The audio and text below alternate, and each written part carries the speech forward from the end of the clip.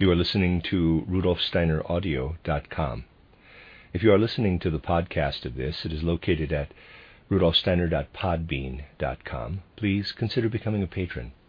As well, there are two publishing houses, SteinerBooks.org in America and RudolfSteinerPress.com in England, who are the sole publishers of Steiner into English and have given me permission to do these recordings.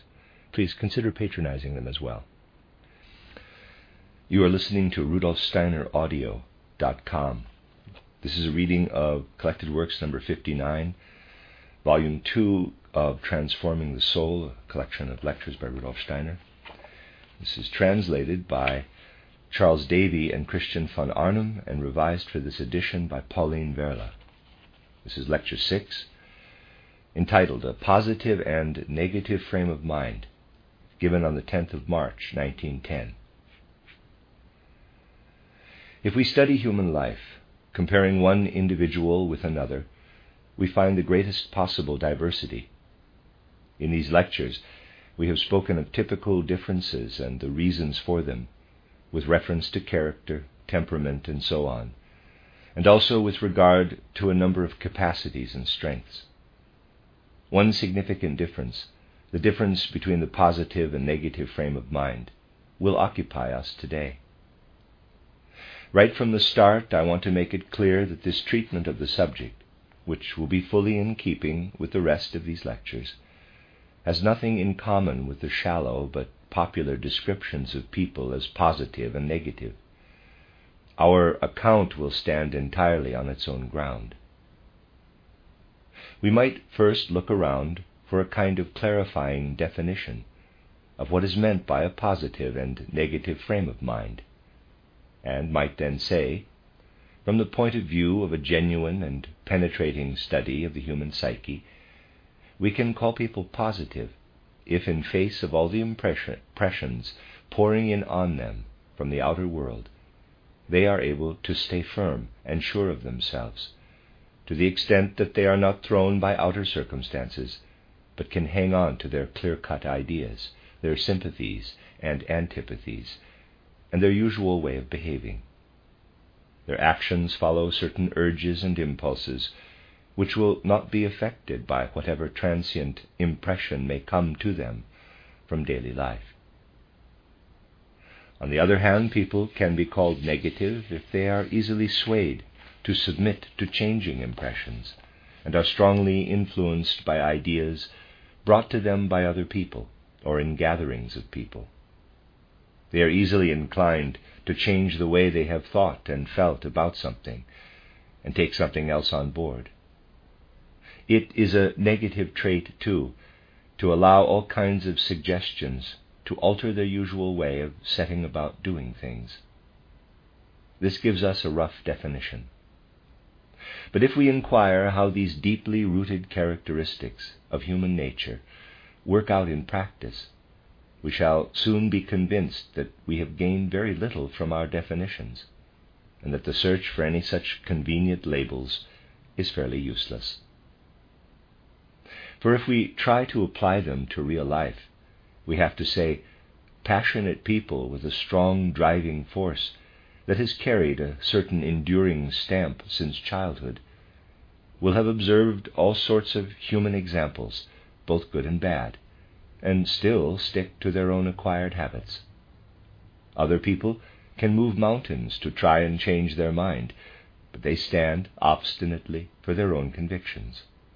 Such people can be counted as very positive, but their positivity leads them to nothing but a dull life, shut off from new impressions, seeing and hearing nothing that could enrich or enlarge their experience.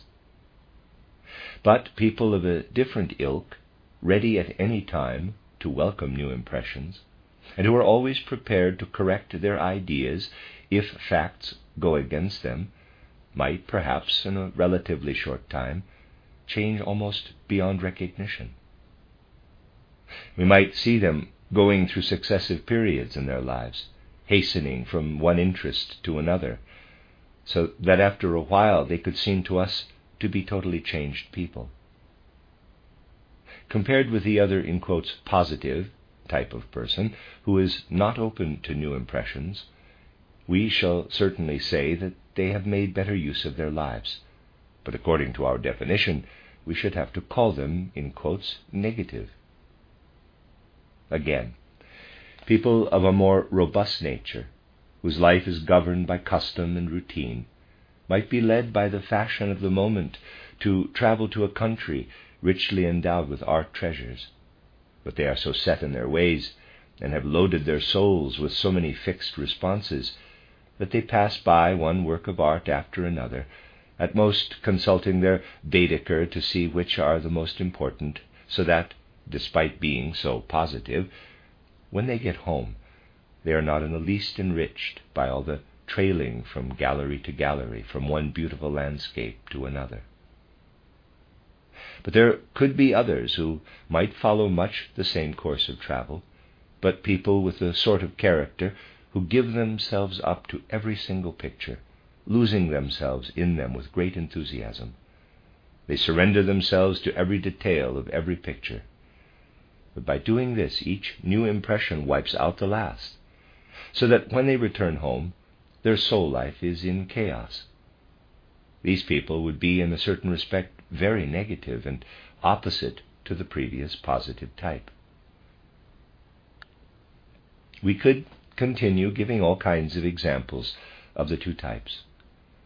We could call negative those people who have learned much that their judgment has become uncertain on every subject. They no longer know what is right or wrong, and begin to be altogether skeptical about life and knowledge. Others might absorb just as many of the same impressions, but they work on them and know how to fit them into the whole of their acquired wisdom. They would be positive people in the best sense of the word. A child can, in response to grown-ups, be positive to the point of tyranny, by asserting its own inherent nature and trying to reject everything that contradicts it. Or grown-ups who have experienced a lot of life, including a number of disappointments and mistakes, can be capable, despite their rich experience, of devoting themselves to every new impression, so that they are easily uplifted or crushed, and these are negative people compared to the child.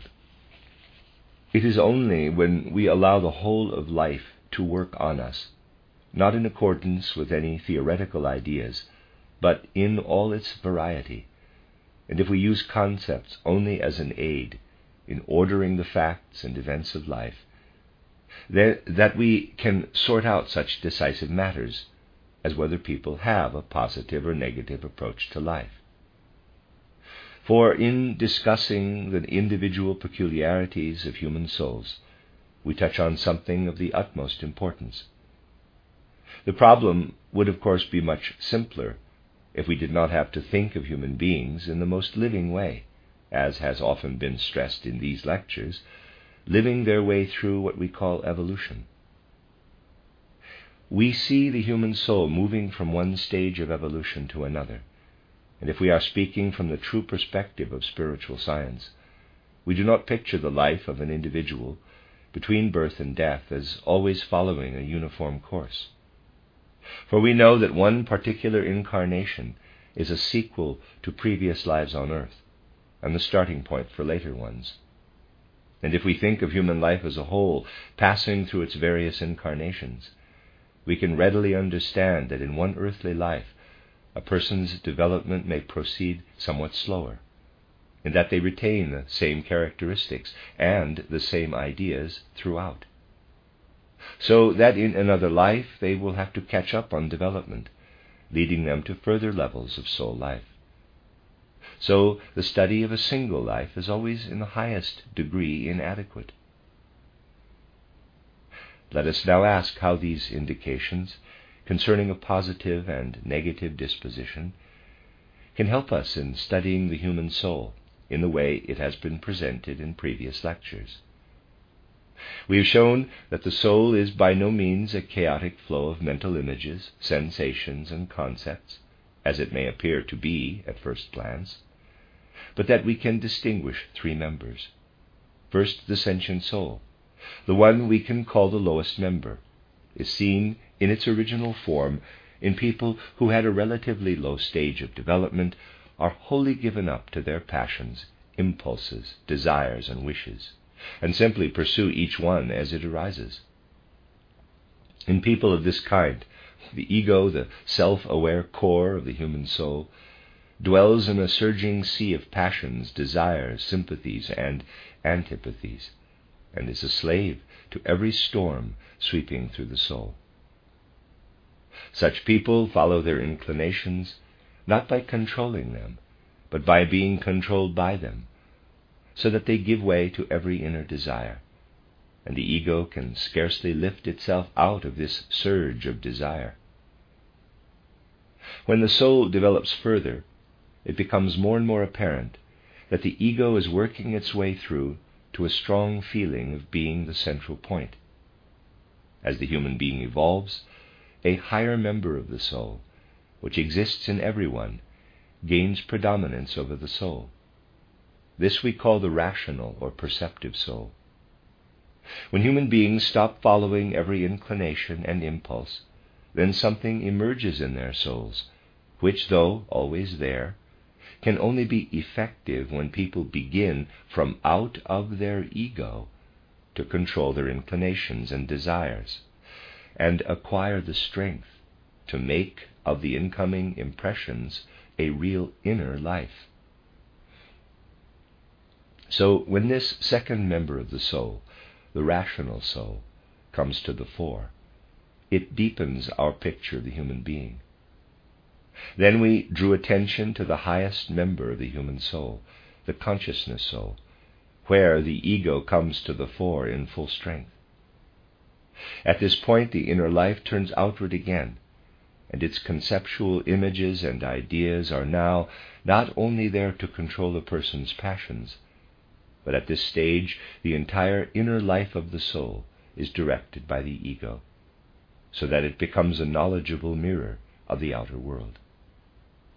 When human beings rise to a knowledge of the outer world, it means that the consciousness soul has acquired supremacy in their life of soul. These three soul members exist in each one of us, but in each person, one of them predominates. The last lectures have shown us that the soul can develop further still, even where ordinary life is concerned, if we are to be human beings in the true sense of the word. People whose motives for action derive entirely from external demands, who are impelled to act only out of sympathy or antipathy, will make no effort to become a better example of a real human being. This will only happen if we raise ourselves above the ordinary demands of sympathy and antipathy to moral ideals and ideas. And these moral impulses have to come to us from the spiritual world, for that is how we enrich the life of the soul with new elements. Human beings have a, in quotes, history, only because they can bring into their lives something which their inner being draws from unknown depths and impresses on the outer world. Similarly, we would never reach a real knowledge of the mysteries of the world if we were not able to take our outer experiences and connect them up, so to speak, quote, thread them in onto, close quote, the ideas that we cannot see in the outer world, but which we bring to the outer world from out of our spirit. And only by so doing can we grasp and elucidate the outer world in its true form. In fact, this is how we infuse our inner being with a spiritual element and enrich our soul with those elements that we could never acquire from the outer world alone. As described in the lecture on mysticism, we can rise to a higher form of soul life by deliberately cutting ourselves off for a while from impressions and stimuli from the outer world, emptying our soul and devoting ourselves, as Meister Eckhart puts it, to the little spark which is usually outshone by the changing experiences of daily life, but which is now kindled into flame. Mystics of this kind rise to a soul life above the ordinary level. They immerse themselves in world mysteries by bringing to manifestation in themselves what those world mysteries have laid in their soul.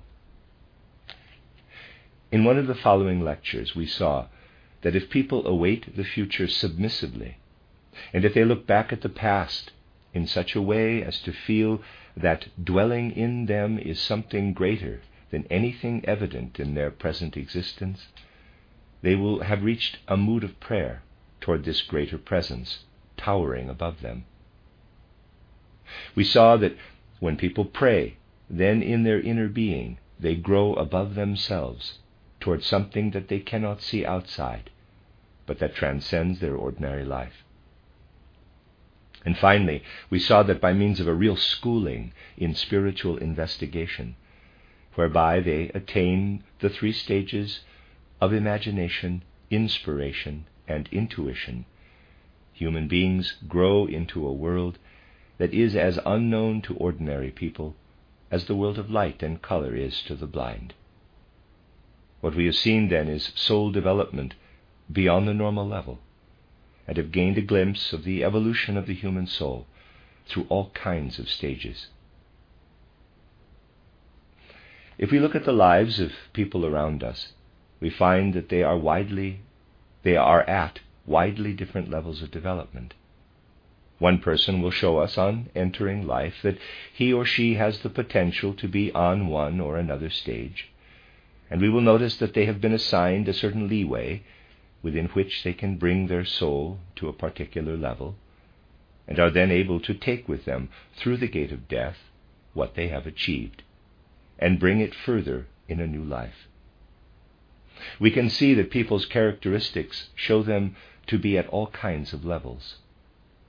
If we then observe how these people advance from stage to stage, we shall meet up again with the concepts of positive and negative. But now we shall not see one person as positive and the other as negative, but encounter these qualities in each individual in their successive stages of development. One person may, to start with, show the most dominant, stubborn qualities in his or her soul, and they are driven by instincts, desires, and passions, whilst their ego center is still dim and barely conscious. At that point, they themselves and the way they live their lives is very positive. But if they were to remain positive in this form, they would make no progress. In the course of development, people must change from being a positive person on that level to being a negative person, for they have to be open to receive what their development requires.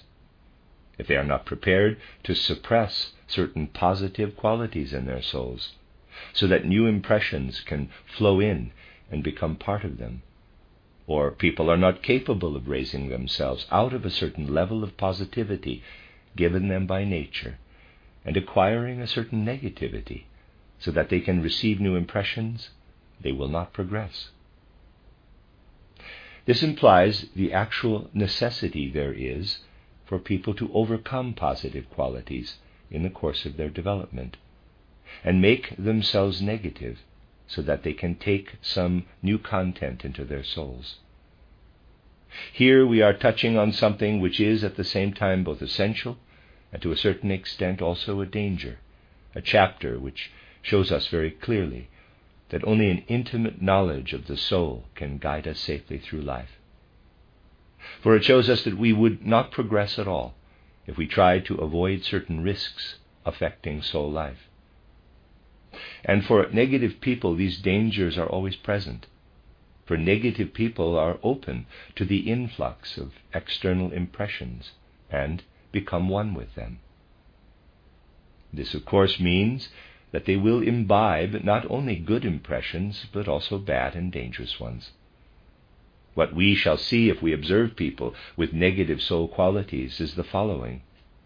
When they meet someone else, they will easily be carried away by hearing all sorts of things that have nothing to do with judgment or reason, and they will absorb not only what they say, but also what they do. They will take them as an example to imitate, and easily come to the point of resembling them. Such people may indeed be open to good influences, but there will also be the risk of their responding to every kind of bad stimulus and actually identifying with it. If we rise from ordinary life to the level where we can see what spiritual facts and spiritual beings are at work in our vicinity, we must say that people with negative soul qualities are particularly open to the influence of those intangible, indefinable impressions which are hardly evident in outer life. For example, the facts show that these people become quite different when in company than when they are on their own. Their whole soul life changes, especially if the crowd of people are active. When they are alone, they follow their own impulses. Even weak egos will look for the impulse for their actions in themselves. But in a community there is always a kind of group spirit in which all the various urges, desires, and judgments of those present combine. Positive people will not easily surrender to this collective entity, but negative people will easily be swayed by the crowd. So we often experience the kernel of truth in these few words of a poet who wrote in dialect, Rosiger, even if he may put it crudely. I'm going to just read the English because I can't quite read the German dialect. One is a human being, two are people, any more are cattle, a herd. Close quote. We can often notice that human beings are actually more sensible when they are alone than when they are in company, when they are almost entirely at the mercy of the general mood. Therefore, it is easily seen in meetings that those people who arrive without any definite convictions will listen to a speaker who speaks with enthusiasm about some point which had previously left them cold, and they may be affected not so much by the speaker himself as by the general acclamation of the rest of the audience. This grips them, and they go home quite convinced. The suggestive nature of a group mood plays an enormous part in life. It illustrates the risks to which a negative soul is exposed. It also shows us the danger of forming sects. For while we might fail to convince an individual of something, it becomes relatively easy to do so if there is a sort of sect setting, as here mass suggestion will be at work, spreading from soul to soul. There are great dangers here for persons of a negative frame of mind. We can go even further.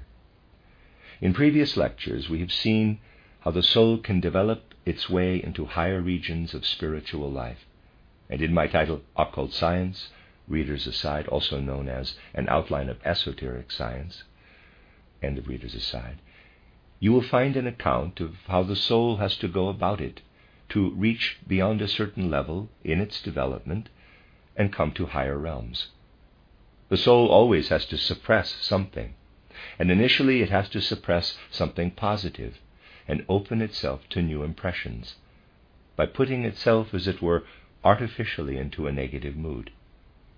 Unless it does this, it will make no progress. We have often stressed what spiritual researchers have to do if they want to reach higher levels of existence. They have to bring about, deliberately and consciously, the condition that occurs normally in sleep, when the soul receives no more outer stimuli. Then they must be able to open their soul to impressions which at first, if they are still beginners, will be quite new to them, and this means making themselves as negative as possible. Everything in mystical life and knowledge of higher worlds that we call inner vision, inner contemplation, does in fact fundamentally bring about negative moods in the soul. There is no avoiding this. When people suppress all stimuli from the outer world and consciously achieve a condition in which they are entirely concentrated in themselves, allowing nothing to come in of the kind that was in them when they were positive people, then their condition will be a negative one. Something similar can also occur if we employ an easier external method, which cannot of itself lead to a higher life, but can give us some support in our ascent. If we turn from foods that stimulate positive impulses in a sort of animal fashion to a special diet, vegetarian or the like. We cannot bring about our ascent into higher worlds by vegetarianism or by not eating this or that. It would be altogether too easy if we could eat our way up to those heights. What actually does lead us to higher worlds is our work on our own souls. But this work can be made easier if we avoid the hampering influence that particular forms of nourishment can have. People who are trying to lead a higher, more spiritual life can readily convince themselves that their forces are enhanced by adopting a particular diet. Then, if they cut out the foods that tend to foster the robust and positive elements in themselves, they will also arrive at a negative condition.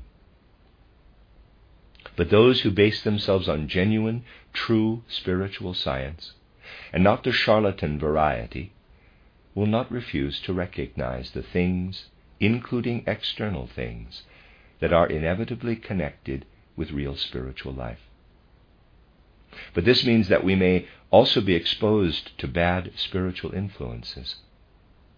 When, in the course of spiritual training, we eliminate our daytime impressions, we become open to spiritual facts and beings which are always around us. Among them, certainly, there will be the good spiritual powers and forces which we learn to perceive once we have developed the appropriate organ. But we shall also be approachable by the evil spiritual powers and forces, for they are part of that, just as we have to listen to discordant sounds too, if we want to listen to harmonious ones. If we want to enter the spiritual world, we have to realize that we may also have experiences in the bad direction. If we surrendered ourselves to the spiritual world in an entirely negative way, our spiritual life could be threatened by one danger after another. If for the moment we disregard the spiritual world and spiritual development and place ourselves on the horizon of ordinary life, we may well ask, quote, those things that have the immediate effect of making people negative, such as a vegetarian diet, how do they work? Close quote. If we become vegetarians just to be awkward and without a proper reason, or as a matter of principle without changing our way of dealing with life, this change to a vegetarian diet may possibly have a seriously weakening effect on our ability to resist bad influences, and particularly where certain physical aspects are concerned, we might get run down. But if certain people are about to enter a life of initiative and have to set themselves new tasks arising not from external life, but from a richly developed soul life, and they are bringing new content into their lives, then it can be immensely helpful to take a new approach to diet and rid themselves of any hindrances that may have come from their old eating habits. Things have very different effects on different people, but we shall notice this only if we observe life sensitively. It is because genuine spiritual researchers know these things that they emphasize so strongly that they will impart to nobody the means of raising themselves into higher worlds without making it clear to them that they must not only work on themselves to cultivate negative soul qualities needed for receiving new impressions, such as intercontemplativeness and concentration, but that at one and the same time they must bring to their lives a powerful content which will fill and sustain them as they work their way up to new heights.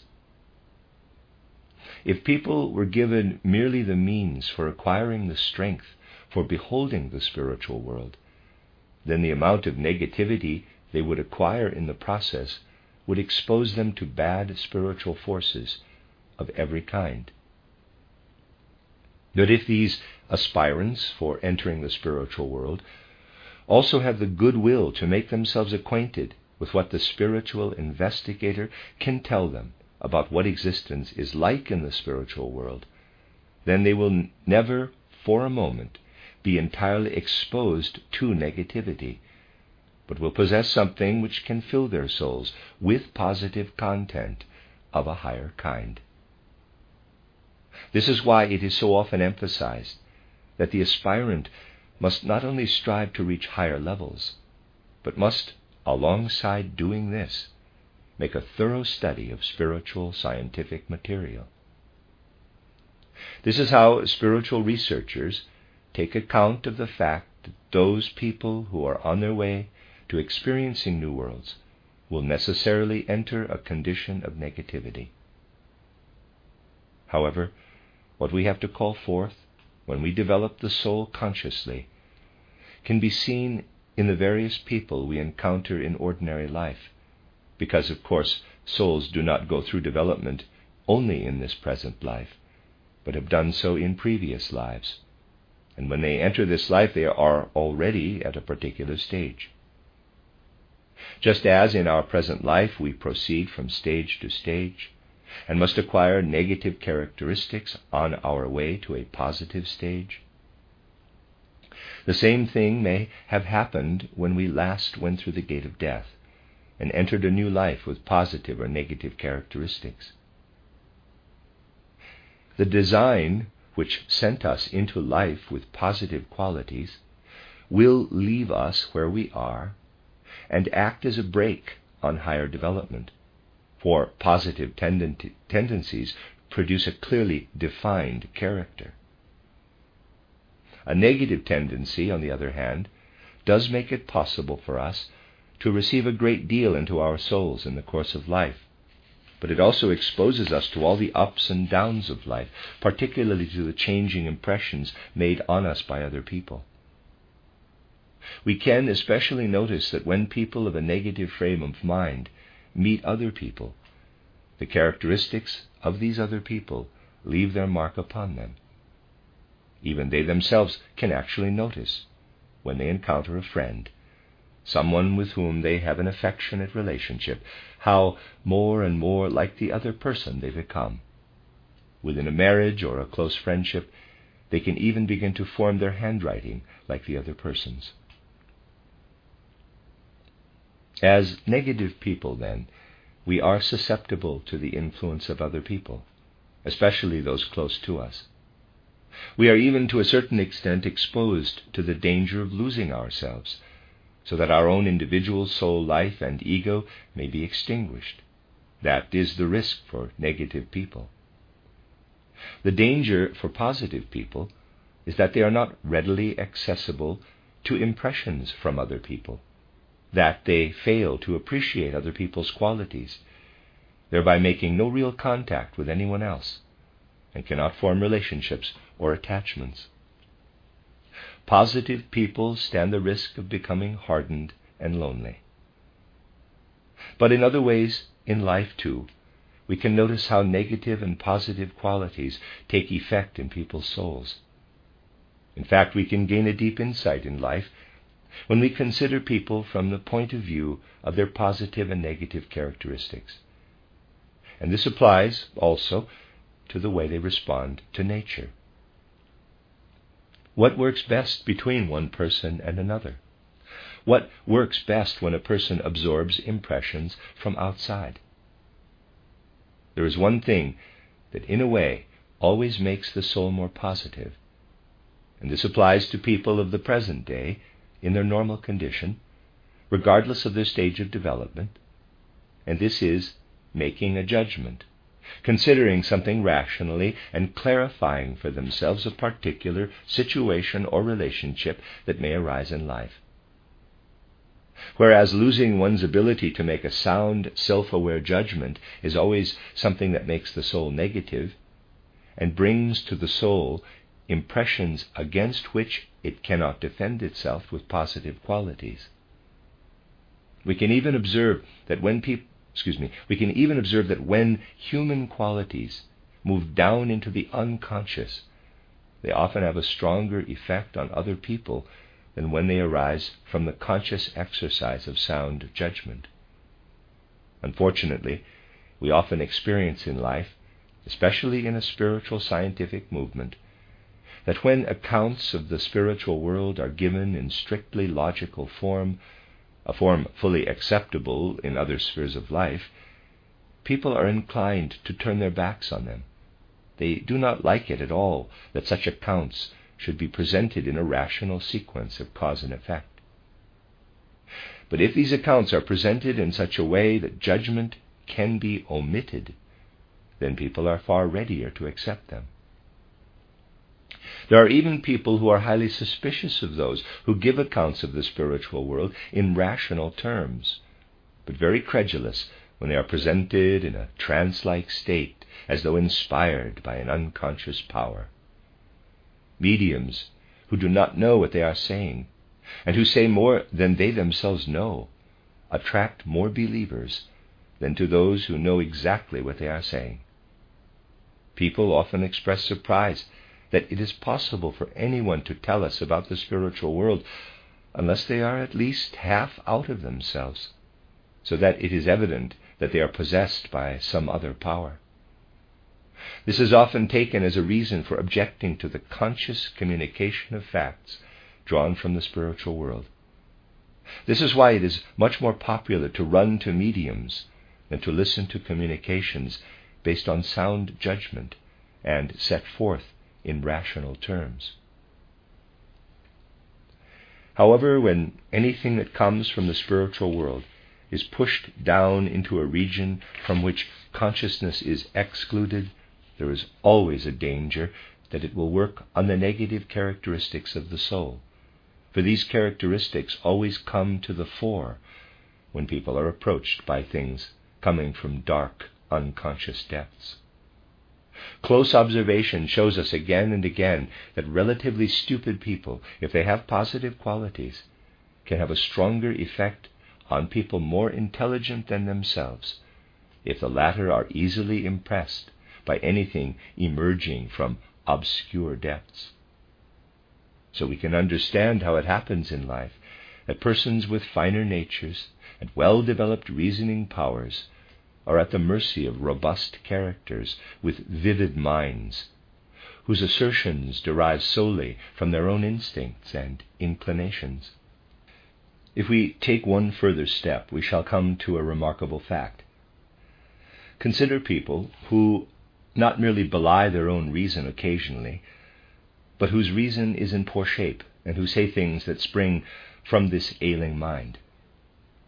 So long as this pathological condition is not noticed, they may have an uncommonly strong influence on persons of a finer nature.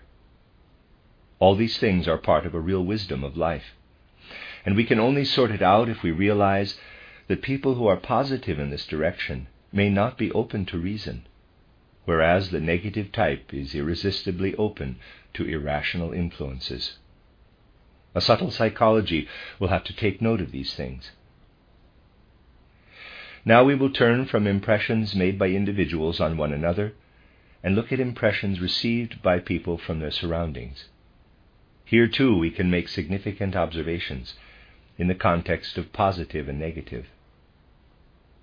Let us think, for example, of a researcher who has worked very fruitfully on a special subject and has brought together a great number of relevant facts. By so doing, he has accomplished something useful for humankind. But now, suppose that he connects these facts with ideas acquired by way of his education and his life up to now, or from a particular theory or worldview that may perhaps give a very one-sided view of the facts. But provided these concepts and ideas are the outcome of his own reflective thinking, they will have a healthy effect on his soul. For by working out his own philosophy, it will be something that puts him in a positive frame of mind. But now suppose that he has followers who have not themselves acquired the ideas from the facts, but have got hold of them by hearing of them or reading about them, and therefore will not have the same positive feelings that the researcher himself acquired through his laboratory work and study, and their frame of mind may be entirely negative. So the same doctrine, even though it be one-sided, can be seen to make the head of their school positive in his soul, while on the whole throng of his followers who merely echo the doctrine, it can have an unhealthy negative effect, making them weaker and weaker. We can surely notice this throughout the whole history of the life of the human mind. Even today we can see how people of an entirely materialistic worldview, which they themselves have worked hard to develop from their own findings, are lively, positive characters, whom it is a pleasure to meet, whereas their followers, who carry in their heads the same basic ideas, but have not acquired them by their own efforts, and therefore these ideas have an unhealthy, negative, weakening effect. So we can register the fact that it makes all the difference if people acquire an outlook themselves or merely take it from someone else. In the first instance, it goes hand in hand with a positive attitude, and in the second with a negative one. These things are in close association with one another all the time. Thus we can see how the way we deal with life can make us either positive or negative. For example, a purely theoretical approach to nature, in fact, anything we cannot actually see, can make us negative. But to reach a certain stage, we have to make way for a certain negativity. There has to be theoretical knowledge of nature. But we must not be blind to the fact that theories, gained by the systematic study of animals, plants, and minerals, and embodied in laws of nature in the form of concepts and ideas, work on us so that we devote ourselves to them in a negative frame of mind. On the other hand, if we respond with warm appreciation to all that nature in its grandeur has to offer, positive qualities are called forth in our souls. For example, if we take delight in a flower, not pulling it to pieces, but responding to its beauty, or if we watch a sunrise, not investigating it in astronomical terms, but beholding its glory. For anything we adopt by way of a theoretical view of the world does not get us involved heart and soul. We just allow others to dictate it to us. But our whole soul is actively involved if we are delighted or repelled by natural phenomena. What is true in nature is not concerned with our ego, but that which delights and repels us is bound to be, for how we respond to nature, whether it delights us or repels us, depends on the character of our ego. Thus we can say that living participation in nature cultivates a positive attitude. Theorizing about nature cultivates a negative one. But we must modify that by repeating that a researcher who starts by analyzing a series of natural phenomena is far more positive than one who merely adopts the other's findings. This has to be taken into account where learning is to be real education. And it is a relevant fact that wherever there has to be a conscious awareness of the things we have been discussing today, teachers would make sure that their pupils were not exposed solely to the cultivation of negative qualities of soul. Why did Plato inscribe over the entrance to his school of philosophy the words, quote, "Only those with a knowledge of geometry may enter here," close quote? It was because geometry and mathematics have to be taken up in the soul in an active way and cannot actually be accepted on the authority of another person. We have to work through geometry by means of our own inner efforts, and can only achieve this with a positive frame of mind. If this were considered today, many of the philosophical systems that buzz around nowadays would not exist at all. For those who realize how much positive work goes into mastering a conceptual system such as geometry, have respect for the creative activity of the human mind. But those who read Haeckel's title Riddles of the Universe, for instance, will easily be able to produce another outlook like it, even though they have no notion of how it was arrived at. All they need do is alter the concepts a bit, but they will be doing so out of an entirely negative soul mood. Now, in spiritual science or anthroposophy, people have something which definitely cultivates a positive frame of mind. When people glean knowledge today by the very popular method of being shown slides, and are shown the latest pictures of animals or other natural phenomena, they observe them entirely passively, and their mood is a negative one. They do not need to acquire a positive frame of mind.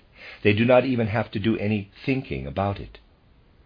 Or they might be shown a series of pictures illustrating the various phases of a glacier on its way down the mountain.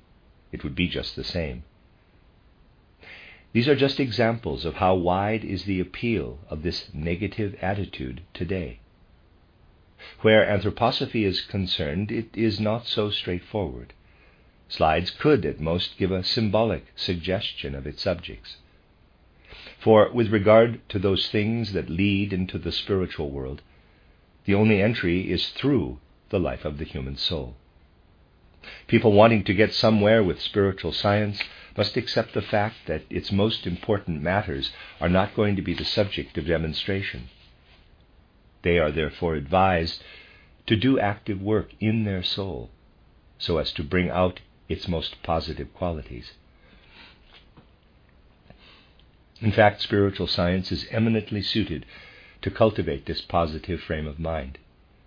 This is what is so healthy about its world outlook, that it makes no claims except to arouse the forces sleeping in the soul.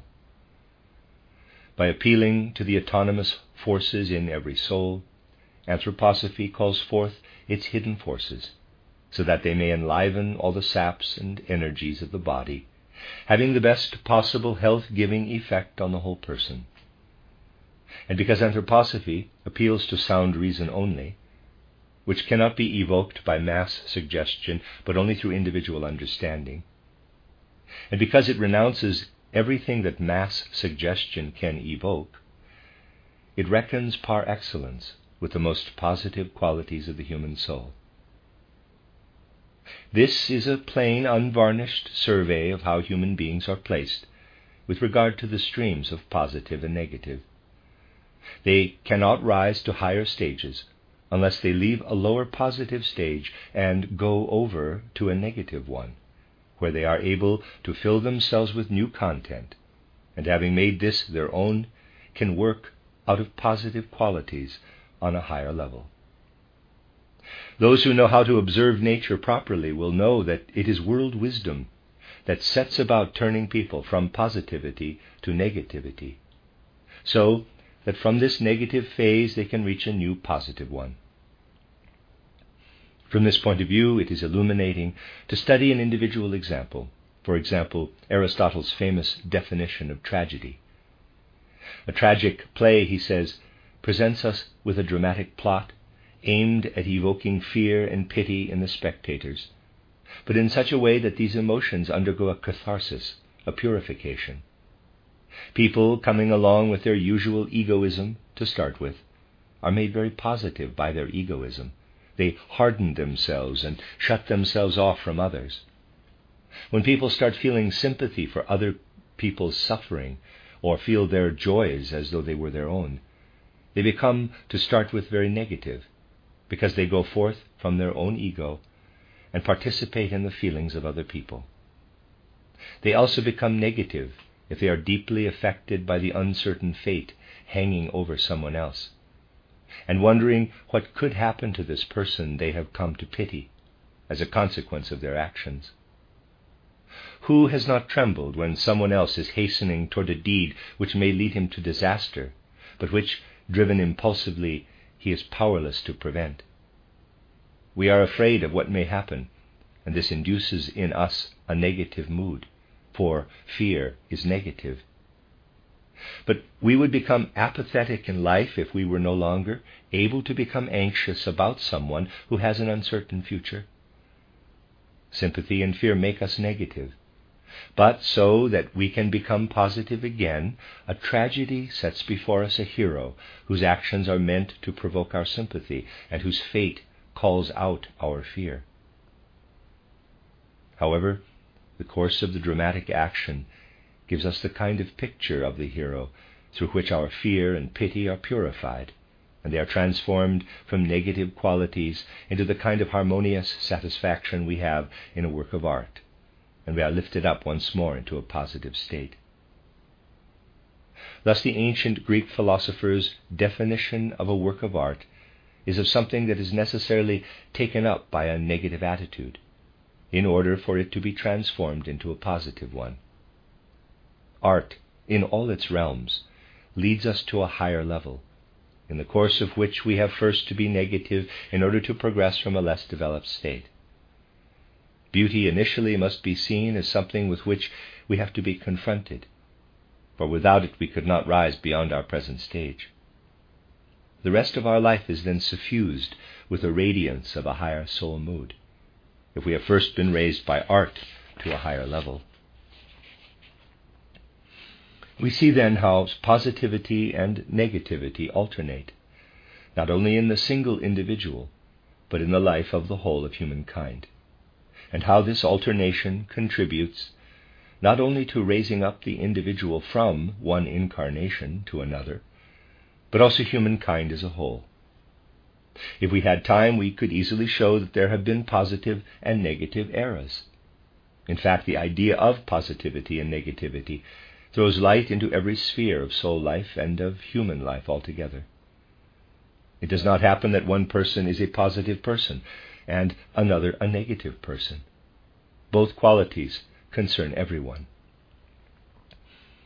Each one of us has to go through negative and positive conditions at different stages of our existence. Only when we see the matter in this light shall we accept the truth of it and take it as a basis for the practice of living.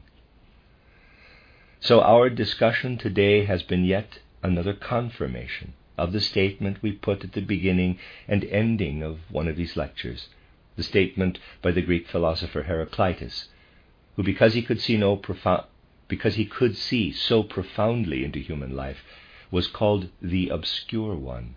Quote, "Never will you discover the boundaries of the soul, by whatever paths you search. So all-embracing is the soul's being." Close quote. Someone could of course say, quote, "Then all soul research is useless, for if the soul is so vast that its boundaries can never be discovered, no research can fathom them, and one could be driven to despair." Close quote.